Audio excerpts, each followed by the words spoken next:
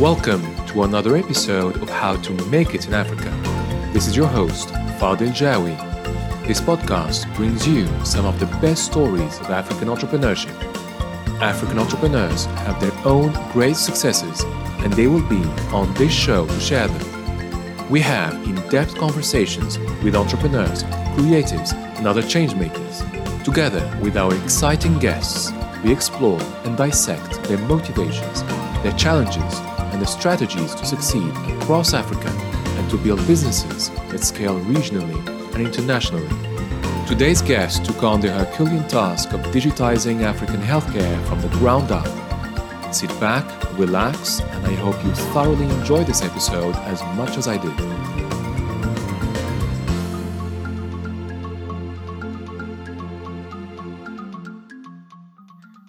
Hi everyone, our guest today is Goke Olubusi. Goke is co-founder and CEO of the health tech startup Helium Health, based in Lagos, Nigeria.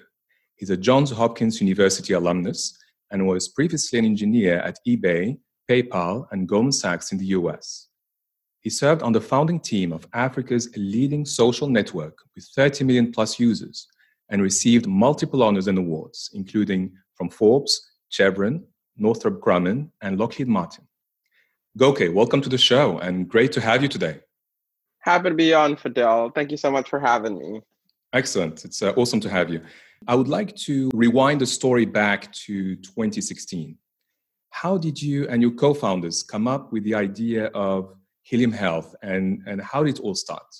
So what really happened was at the start of 2016, I had been studying and researching on the healthcare crisis in Africa for the prior periods. So at the start of 2016, we were very keen on the need for data, more transparent, more granular, more thorough data on healthcare in Africa. We're very keen on having that because we started to realize that at the foundation of the issues that we were facing across the continent in healthcare was a lack of data.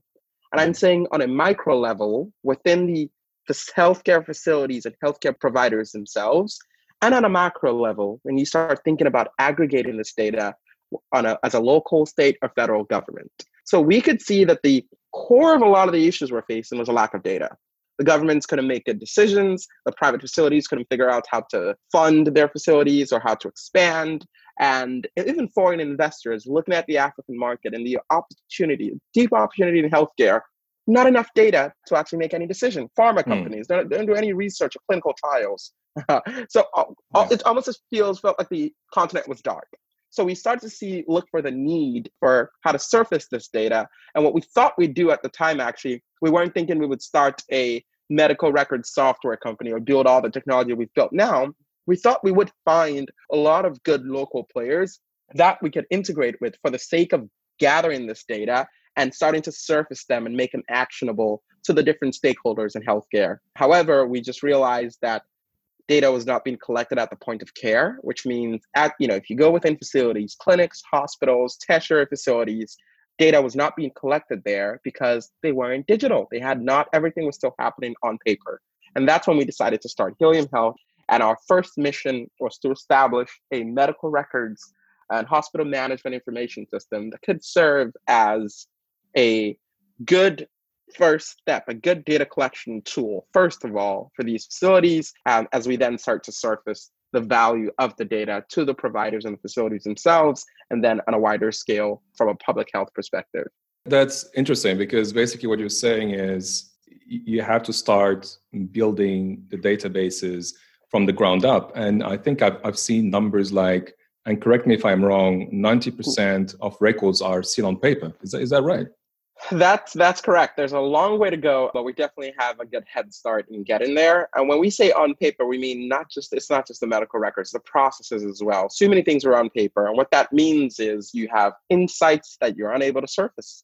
You go to large tertiary facility, you find tens and sometimes hundreds of thousands of paper files there. All the insights there, all the research, all the things that are unique to us, no one's able to dig into them to discover them, and they just die away there. And we're starting to change that. And we're happy about the progress we're making so far.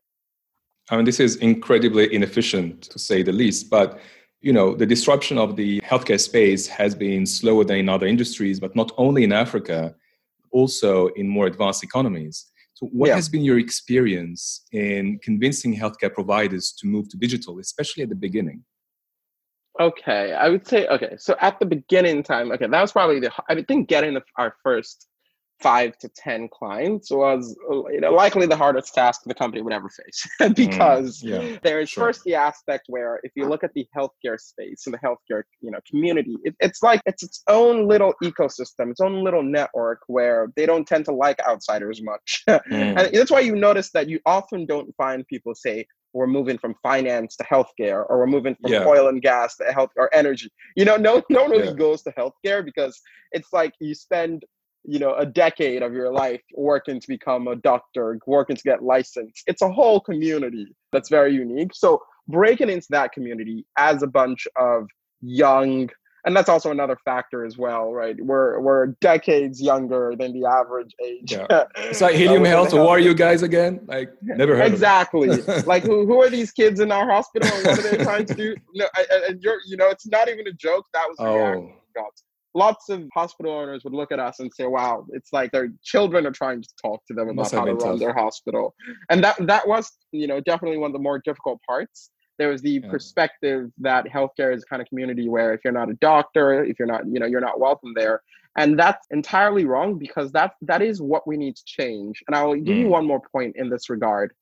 Healthcare in Africa, and it's one of the core issues, is it's not being treated as a business, still being seen as a social service. And that's Interesting. one of the reasons, that's one of the core issues that we have. When you have people setting up hospitals for sentimental reasons, because I'm a doctor, my father's a doctor, we have this family hospital, and they're not thinking about scale and how do you actually optimize for scale? How do you optimize value? How do you increase the things you would if you were running a traditional business? They're not thinking about those factors. Everyone Yeah. suffers, especially when they're not being held accountable to those standards. So the earlier parts of the company, it was an impossible task. And what that meant for us is that we spent every day, and this is what we do. We would get in the car, would type, we didn't have any connections with hospital in Google Maps, and we would go hospital after hospital after hospital. We did this for several months. We built relationships with hundreds of different providers across different parts of Africa. That was our life. And a That's lot of the crazy. insights that we gain in the process is how we run the organization now. But somehow you're also educating the stakeholders, no? Because when Oh, you meet them and absolutely. so on, right? Absolutely. We actually like to say now, and we don't say ourselves as individuals, we say our technology knows your Yeah. hospital better than you do. We like to amazing. tell the clients that it knows you and your hospital better than you do. And that's the goal of technology. That is Yeah. the whole goal. It's supposed to be an Exactly. enabler. And there's so much more that technology can do that people just can't imagine. People would not have been able to think of until they get to see it live. And I'll get to share some of that with you as we talk further on this Sure. podcast. Sure. Based on what you told me now and based on the research I've done on the company, Helium Yeah. Health started as an electronic medical records platform, essentially. Yes. But tell us more about the company today, i.e., what it does, the solutions it provides, the clients, the market it covers. Absolutely. So we started out, building, and this wasn't, like I mentioned, right? It wasn't our initial thesis. We never thought we'd build an electronic medical records platform. In fact, when we started, some of my good friends happened to run some of the largest electronic medical records platform in the world and in the US. And they all said, the one thing you should not do, Goke, we beg of you, is do not start an EMR. Because these are some of the more complex software to build. It's very incredibly far to build. But we understood that we needed to build one that could work for Africa, that could work for our market. We needed to reimagine the way it would work. You can't build something for Africa that requires that without considering offline compatibility, offline first approach, because power is not a stable factor, right? And internet connectivity is not something that's reliable. You can't build something that requires complex training or uses complex language or experiences. It's not going to scale. So we understood we needed to do that. And we spent a lot of time building that in the initial phase of the company. But now we've essentially scaled to really focus on, I would say, 3 core pieces of technology and solutions. First, it is a full provider management suite. So it's not just electronic medical records now. It's a hospital management information system. It is a teleclinic. It is a medical appointments booking platform. We have the whole full suite there.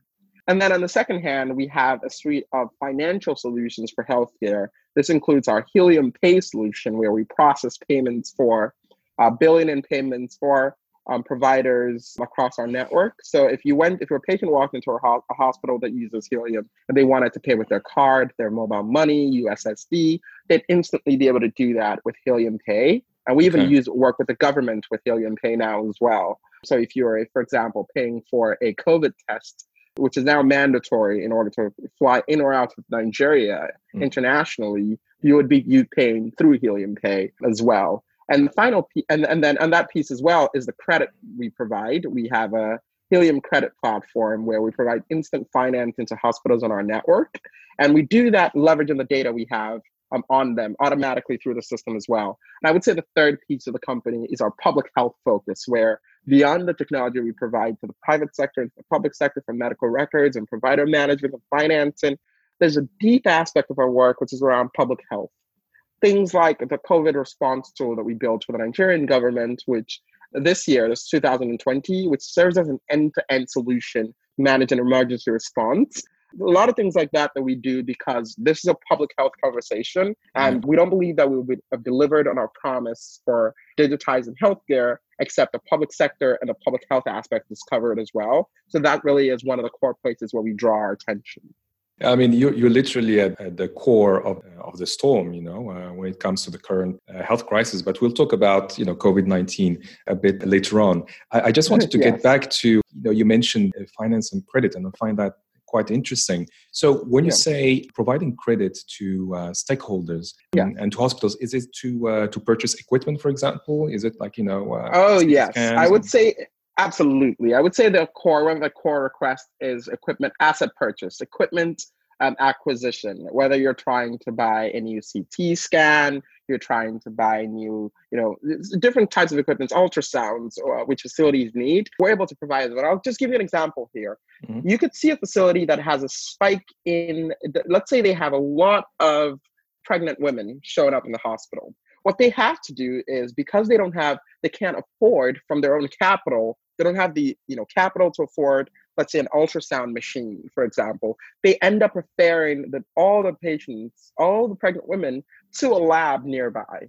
But then there's the additional work and the additional stress on the patient as well, the additional burden, especially in Africa. The patient has to get there. They have to go back for the results. The lab may not be digital. All these things. And then there is a lost revenue that the provider could have gained if they had the equipment.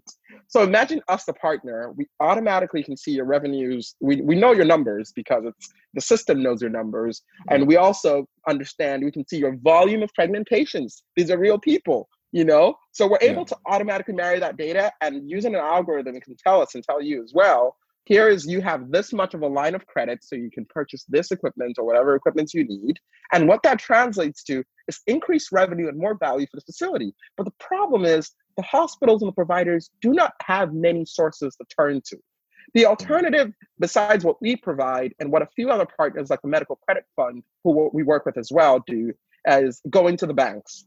And no one likes banks. I mean, the amount of paperwork you'd fill out and the number of things, and they always need you to collateralize things you don't have. Right? Yeah, of course. Which even gets even more ridiculous. Like over-collateralize as well. Over-collateralize. Exactly. Oh, some people even, the one I find, and a lot of providers reach out to us to tell us this, what I find the craziest is when people are asking for cash collateral. Which sometimes is equal to the amount that you're requesting. And I think if I had the amount, then why would I be here? Why would I do that in the first place? And exactly. That's the way it is in Africa. And in most of Africa, there is not that good credit infrastructure. So we're very happy to be able to unlock the possibilities that come out of this. That's a great angle. And since we're talking about financing, let's talk a little bit more about the financing of the company in the first place. So what were the initial sources of funding for the startup? Absolutely. So I would say, first of all, we were fortunate, and this is I would say one of the important things as well in starting a company in Africa, because this is my third company. My first one I started with one of my co-founders for Helium, actually, who we also went to high school together with, and we're pretty successful with that in that regard. But I would say one of the fortunate things we had was that we were able to seed some of our own funding and covering the initial research, the initial cost of the company. Okay. However, the other thing that helped us in order to be able to raise a seed round was Y Combinator. If we didn't have the Y Combinator access, and I'm saying this, with complete honesty here, there are not many investors looking to actually invest with the capital to deploy in most of Africa. It's not like the Valley. It's not like the US. And I've, lived and worked in all these places. You actually don't have many people deploying capital. A lot of people claiming they're raising funds without actually investing in any companies. Or you have people who are looking for deals, which is, by nature, something that I would say almost like culturally an African thing to do. But Yeah. you don't see a lot of people trying to genuinely back and support founders in the hardest phase. And one of the greatest fortunes we had was Y Combinator, being able to see, and this is, again, Silicon Valley with the limited context they have, being able to see that there was a need for the technology we're providing, especially, and that's because it's foundational infrastructure. If you don't have foundational infrastructure, then you can't build everything else. If there isn't a foundation for, things to be running digitally and for things to be connected and for data, then you can't build on top of that. So they were able to see that opportunity. That was invaluable, and that helped us signal to other investors to then join the round. And that is also one of the core parts about fundraising, the signaling aspect in Africa, because a lot of people, do this for clout and for different reasons, and they tend to be followers rather than leaders in charging the course. When you think about investors, we ended up being fortunate by having a lot of people join the round because of Y Combinator's interest. Yeah, I mean, it's a chicken and egg problem. I mean, if everybody is a follower, then who's the leader? But luckily, as you said, you participated into the Y Combinator program, and for people listening, it's a prestigious accelerator based in the West Coast in the US. And from my understanding, you went there in 2017, right? That's correct. And so, in addition to financing, and that helped a lot in scaling up Helium Health, what's the rest of the experience? I think people would be interested to hear more about Y Combinator experience and what other doors it opened to you.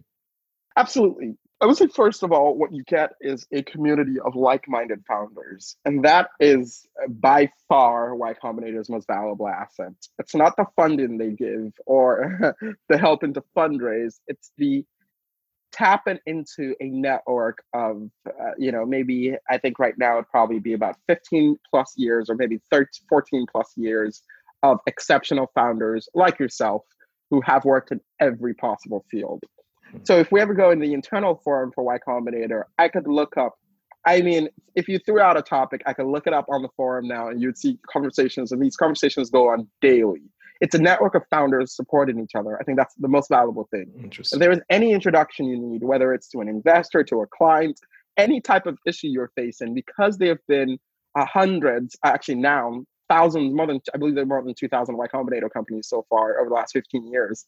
Because there have been thousands of founders just like yourself who have likely gone through it in different ways. They've scaled different countries, they've faced tax issues, and they've hired lawyers and hired teams and scaled from zero. I mean, you have everyone from Airbnb and all these bigger Dropbox who have scaled from 1 to 5,000. They have all this advice and insights and access that is invaluable.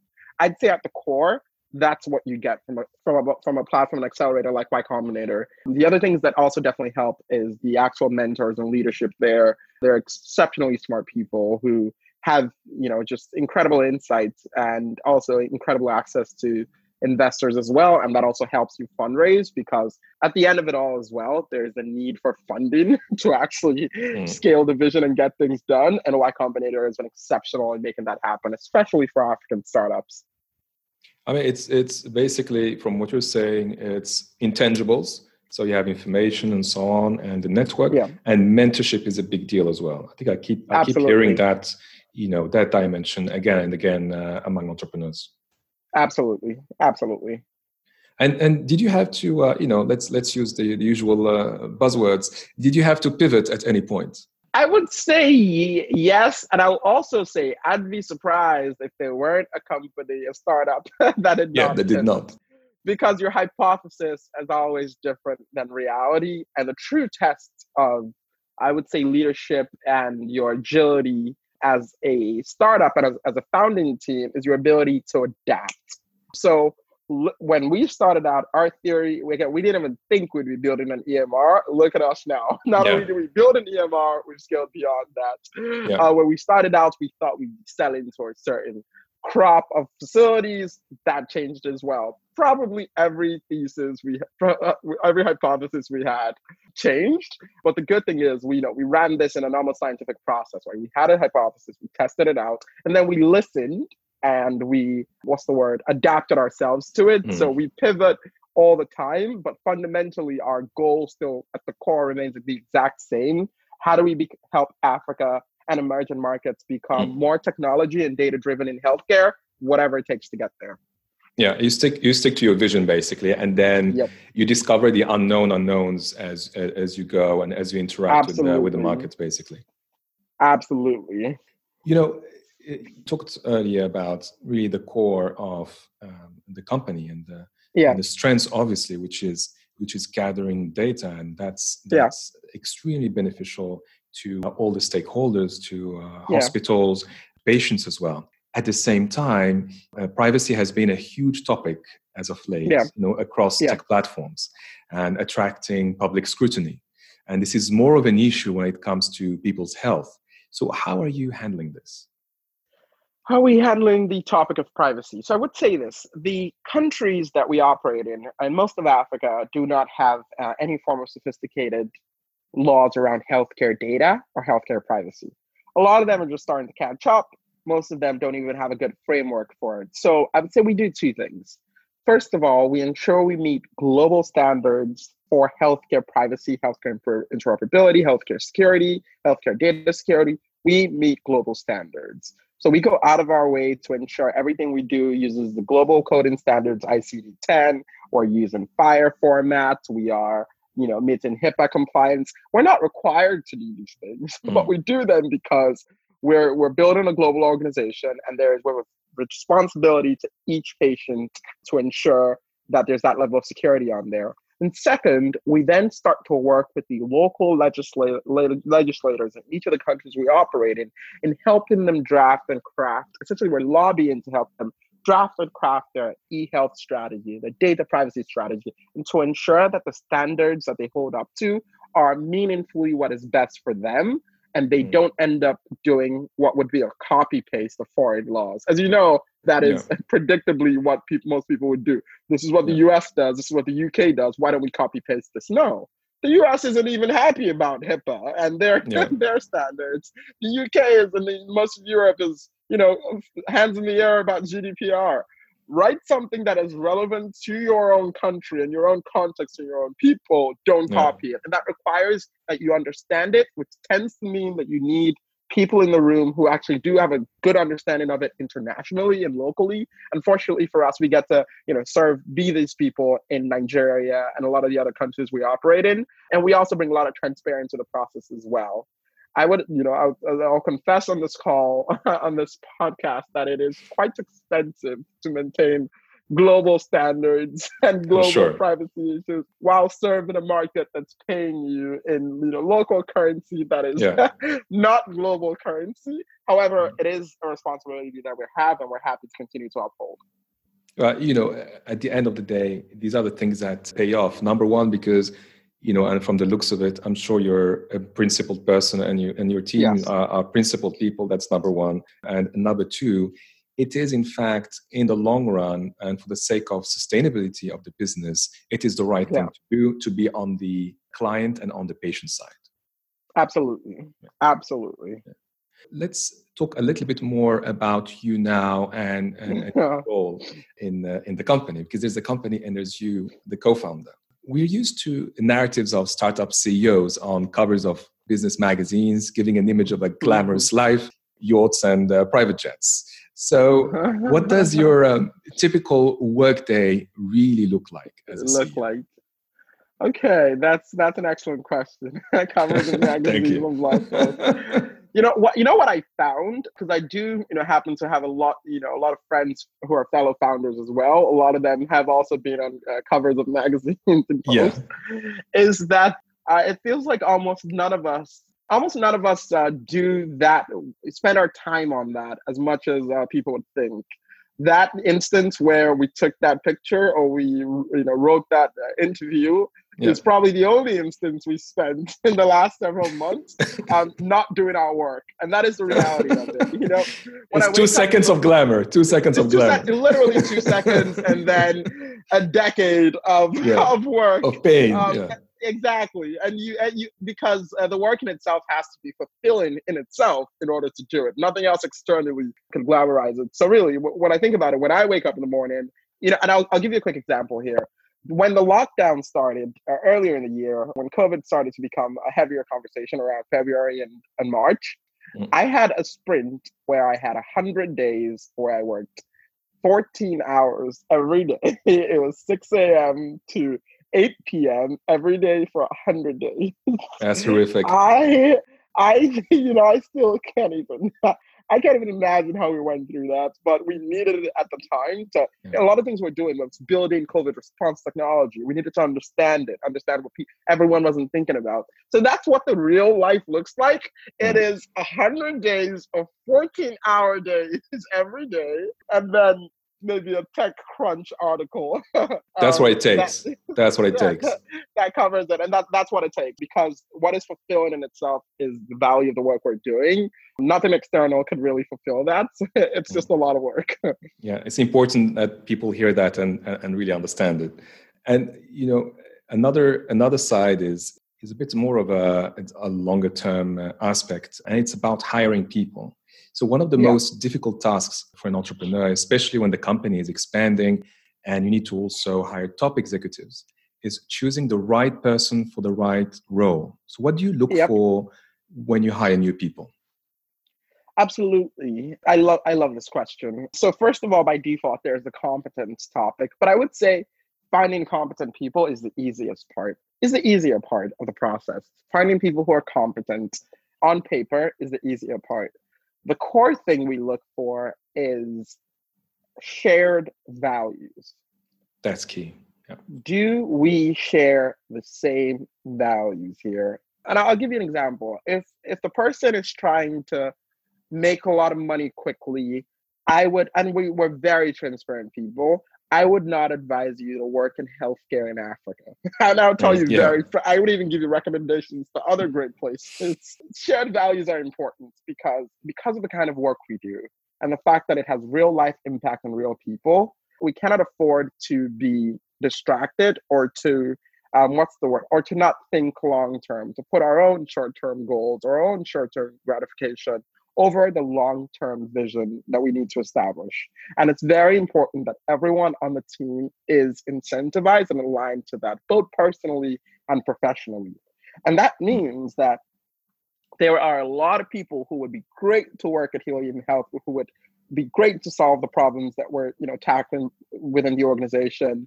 However, they're not the good fit for it, and they should not work in Helium Health. They should not, apply or take an offer because they're not a good fit for it. There is the need for shared values, and some of the values that we care the most about are simplicity, transparency, a lot of openness, a lot of things that aren't uncommon when you're doing business in Africa. We publish our numbers, our revenue numbers, our cost numbers, our expenses, salary, all those things internally. Everyone in the organization knows them. There are no walls because it's a shared goal that we're being accountable towards. We know the number of patients that we're records we've digitized. These are things that are very important to us. So we like that kind of system, and we try to ensure that people share that same type of value.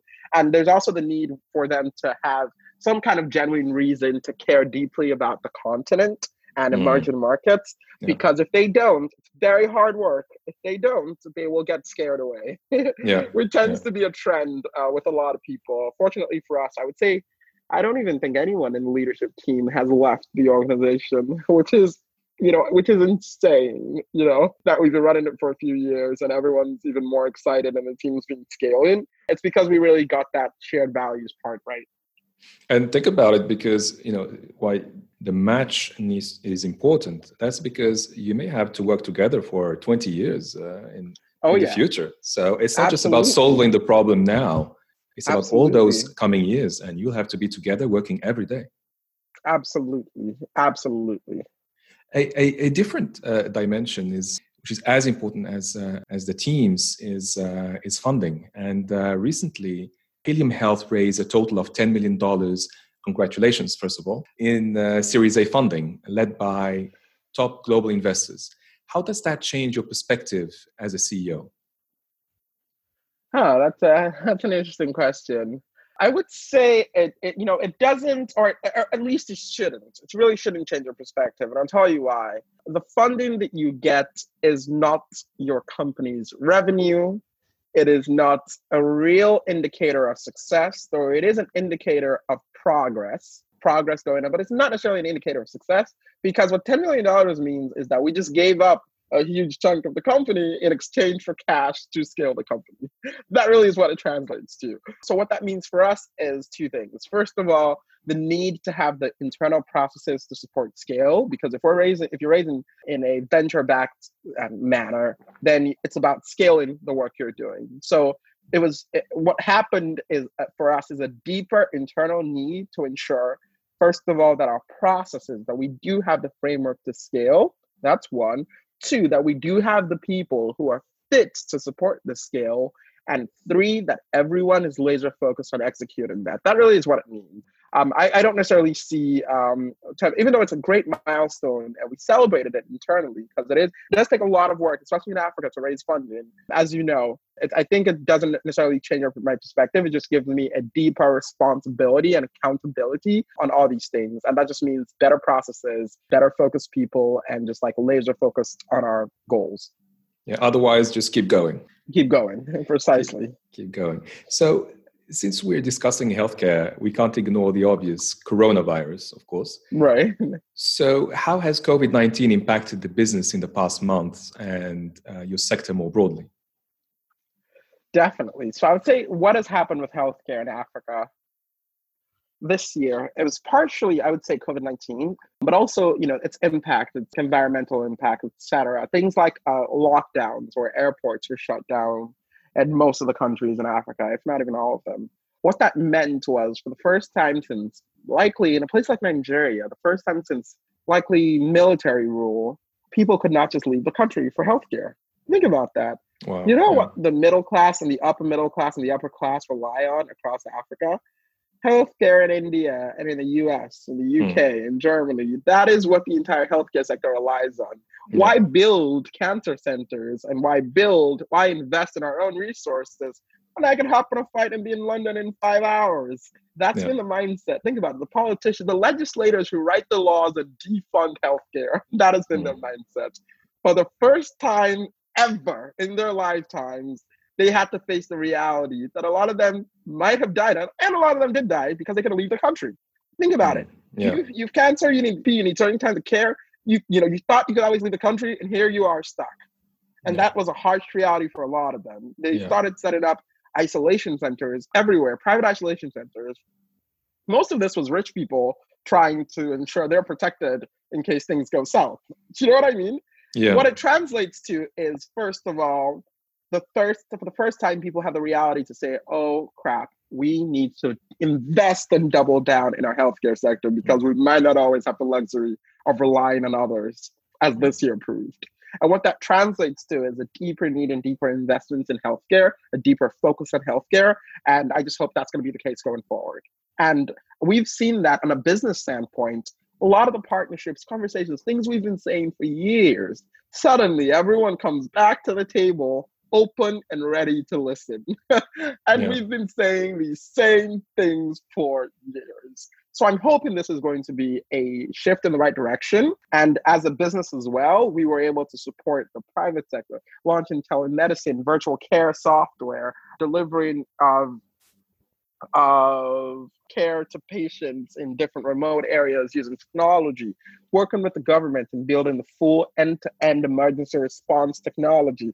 All these things, we're able to support the country and the region specifically through that means. But this year has been an eye-opener for the entire continent, and we hope it's going to continue to push us all in the right direction.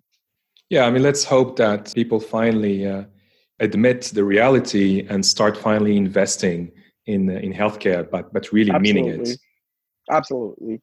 Now, thinking ahead, Goke, what big plans do you have for the future of the company? Ooh, big plans for the future. This is, one of the most exciting parts for me. When I Great. think about Helium and our mission, it really is a vision of technology and data-driven healthcare.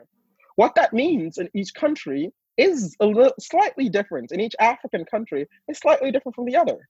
And what we get to do is operationalize, establish, give birth to these vision in as many countries as emerging market countries as possible.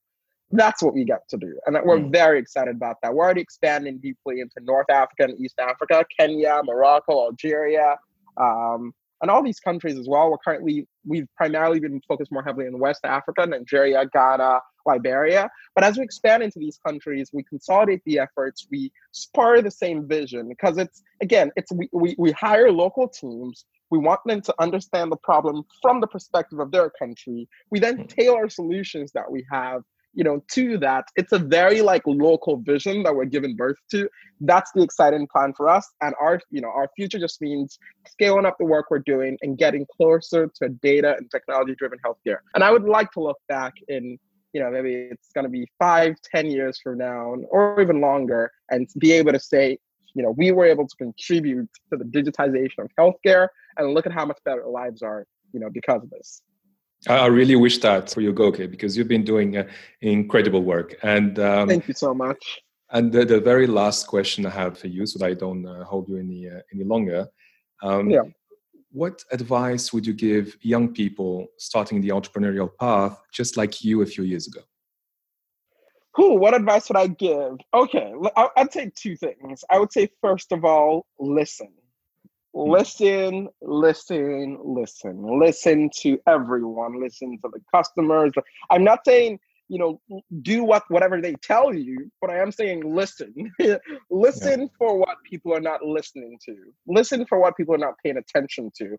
If we didn't spend, months of our lives just going hospital to hospital, sitting with doctor after doctor, actually understanding their problems, not what someone wrote on a blog post on the internet or what perspective we had from reading reports from the World Bank or the WHO, we would have been screwed. Listen, that's the first thing. Listen to everyone. That way you can form a thesis or a hypothesis that is truly unique. And I tell you, you probably will be right with that thesis because you'd have gained so much insight from listening that you'll be birthing a perspective that's different than people have imagined. That's the first part. The second part, which is more important than ever when you're doing business in Africa as a founder, is be bold. Be bold. And it's going to be an impossible task every time around. I'm a third-time founder. I thought it was going to be easier. I thought fundraising would be easier this time and scaling would be easier. Never gets any easier. So you got to be bold. You got to be bold and bold to everyone because you are fighting a very unique set of challenges, and it takes a certain level of insanity as a person. It's a level of crazy determination to really push things in the direction you want it to go. And if you push it, if you're consistent, if you listen, you work and you keep boldly pushing, in next to no time, people will begin to gather and listen as well. And a lot of the things that you wanted to happen will start to happen. And that would be my advice to founders who are starting this journey.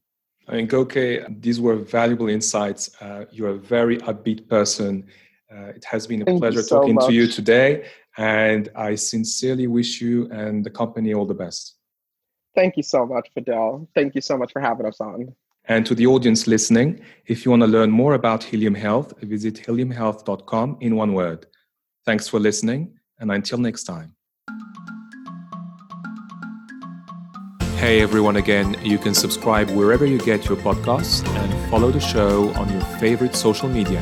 That's it for now. I'm Fadil Jawi, and you've been listening to How to Make It in Africa.